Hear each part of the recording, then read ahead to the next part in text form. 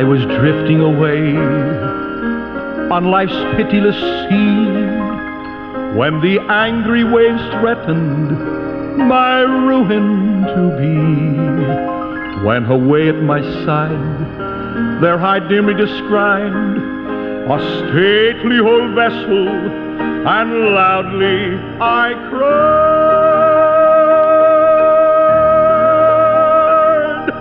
"Ship ahoy!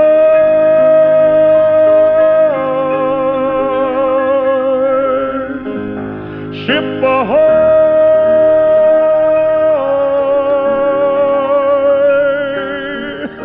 And loudly I cried, "Ship ahoy!"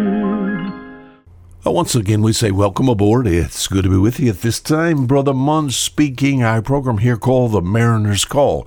This old mariner calling out to those who are listeners. Hey, by the way, thank you for being a regular listener to The Mariner's Call. We get some notes, some letters, mostly emails and texts from people that say, Brother Munn, we've sort of added this to our regular listening time. Thank you for that. And if you haven't heard our program much at all, I trust you bear with us today. Hope there's some things that we can say that has some spiritual significance to it that will be able to help you, especially with eternal values. I read a book not too long ago.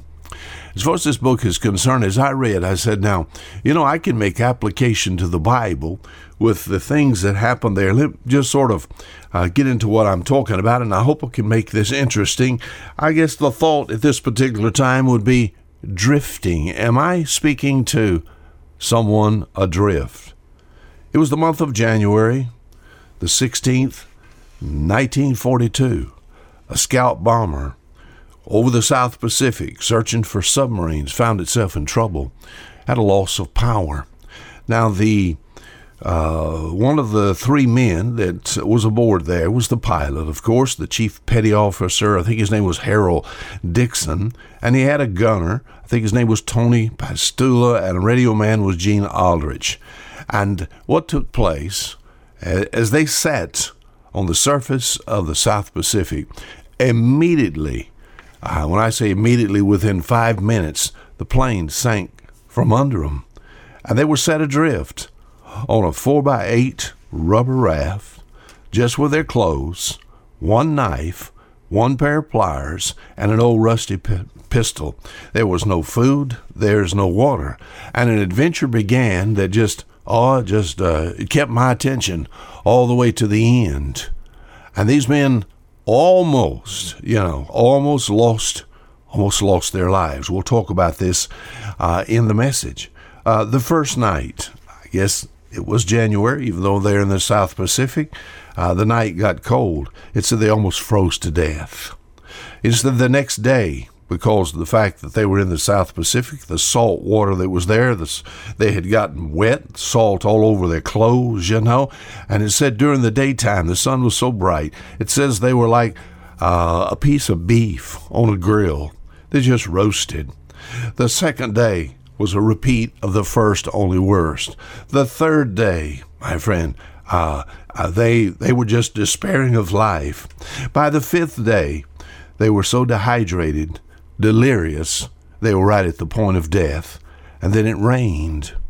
And as I read in this book, you should have read the description of what it was like to have the water come down from the sky, and the men to be able to hold their heads up and just to drink to the full. And then they began to understand it was important because it might not rain anymore. If they were going to stay alive, they're going to have to take and keep some of that water. The sixth day was still difficult. The seventh day, it seems as if, I'm sure these men did some praying. Not a whole lot of mention of that in the book, but on the seventh day they caught a small fish.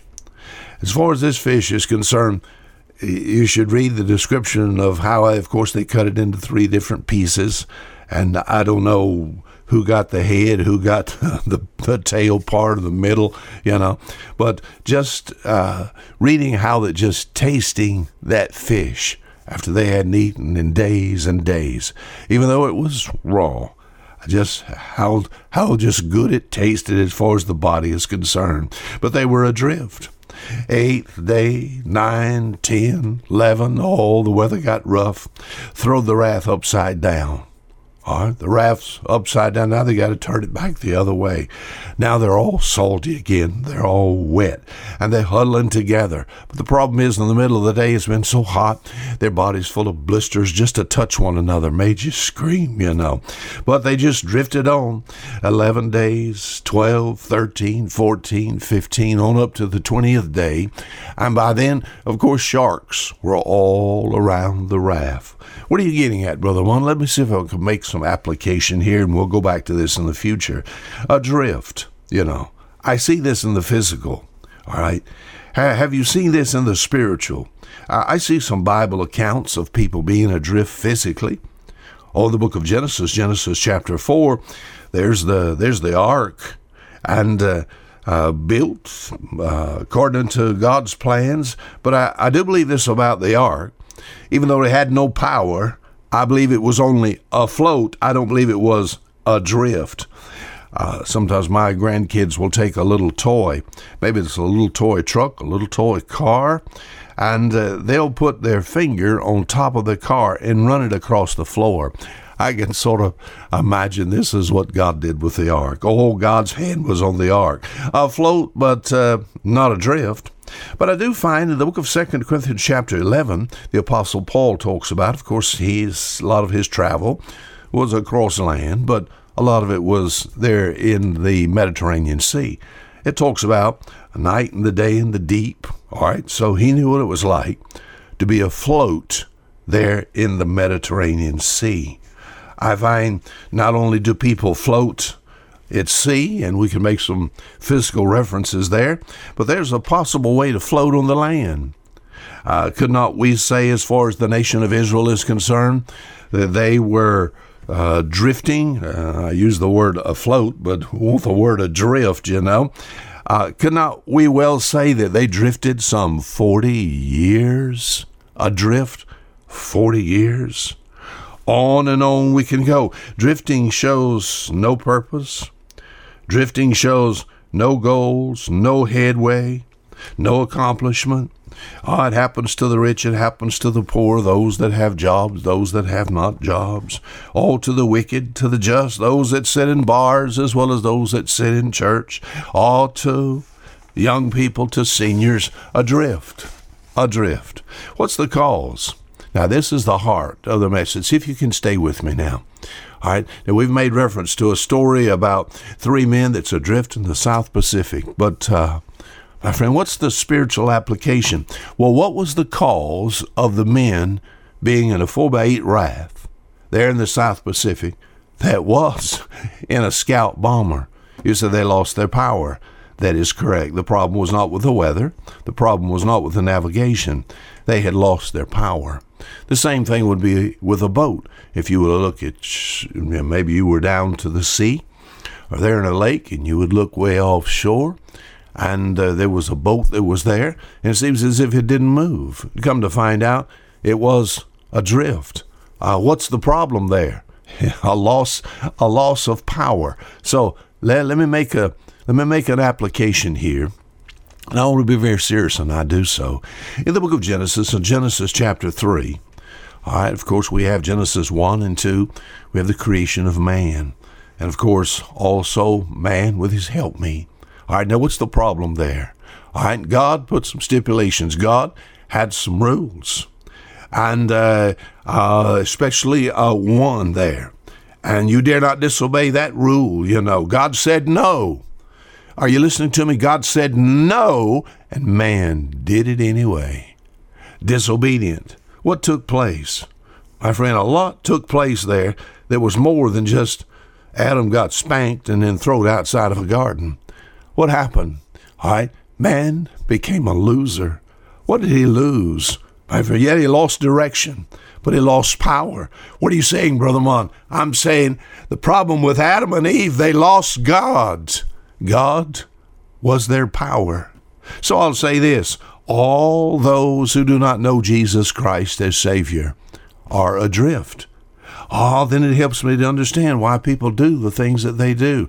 Why people will say, I don't know why I did that. Well, you were adrift. Our intro, something like this, and I dare not try to sing part of it, but it says, I was drifting away on life's pitiless sea. The song, Harbored in Jesus, said, once I was drifting, lost and in sin. I wonder if I'm talking with someone like that. You'll say, what's the problem? No power. No power. Sometimes, as far as a man is concerned, he does not know Christ as Savior, but he's moral. He seems as if he's as upright as he can be. What's his problem? He has no power. No power. How do you get this power back? Only in Christ. All salvation brings a moving of the Holy Spirit, and that's the power we think about behind the Trinity, you know. We talk about when people hear the gospel. What is the gospel? Romans chapter 1 and verse 16, for I am not ashamed of the gospel of Christ, for it is the what? Come on, let's use our word. For it is the power of God unto salvation. This comes to us. We hear the word of God. It produces conviction. When we accept the truth, what is it? John chapter 1 and verse 12, but as many as received him, to them gave he power to become the sons of God. What is salvation likened unto? Colossians 1:27, it's Christ in you, the hope of glory. And he dwells within us in the person of the Holy Spirit, you know. Ephesians 6:10 said, be strong in the Lord, the power of his might. How do you get the power back on? Only in Christ. So all people that are unsaved, all those without Christ, they may be good people, but they have no power. All right? There's no power within. All they have is the power of the flesh. For the lost, all the lost are adrift without God. Can believers drift? Oh, yes. You know, as far as this power is concerned that's in our life, why it cannot ever be removed because we're sealed by the Spirit until the day of redemption. You can quench this power. Oh, there are about 3 lines of stability as far as the child of God is concerned. Of course, there is God's Word, the book. That's how God talks to us. There is prayer, us talking to God. And then I like the ministry of the local church. All right. Now you take the Bible and you take prayer and you take the church and you take them away. What'll happen? Oh, as far as drifting is concerned, it takes place again, and it's very, very dangerous. Am I talking with someone we'll see even next week? The reason it's very dangerous because drifting is so slow and so silent and so soft, you know, and sometimes this drifting experience takes years to get to that point, my friend, even as far as the child of God. Have you ever just sat down and had your mind drift off? People do that way with God. Christian people do that way with God. Sometimes there's misunderstandings, they're hurt or whatever. Am I talking with someone adrift today? The problem has to do with power. All right. You got to get God's power. That comes with salvation. And with salvation, as far as this power, even though you can never lose it, it can get cut, my friend. These lines of stability that the Bible, the devil take the Bible from you, prayer, take the local church, and you wind up just like these in the South Pacific, adrift and coming nigh to a dying experience. Now, until next week, the same time, this is Fisher Munn saying goodbye.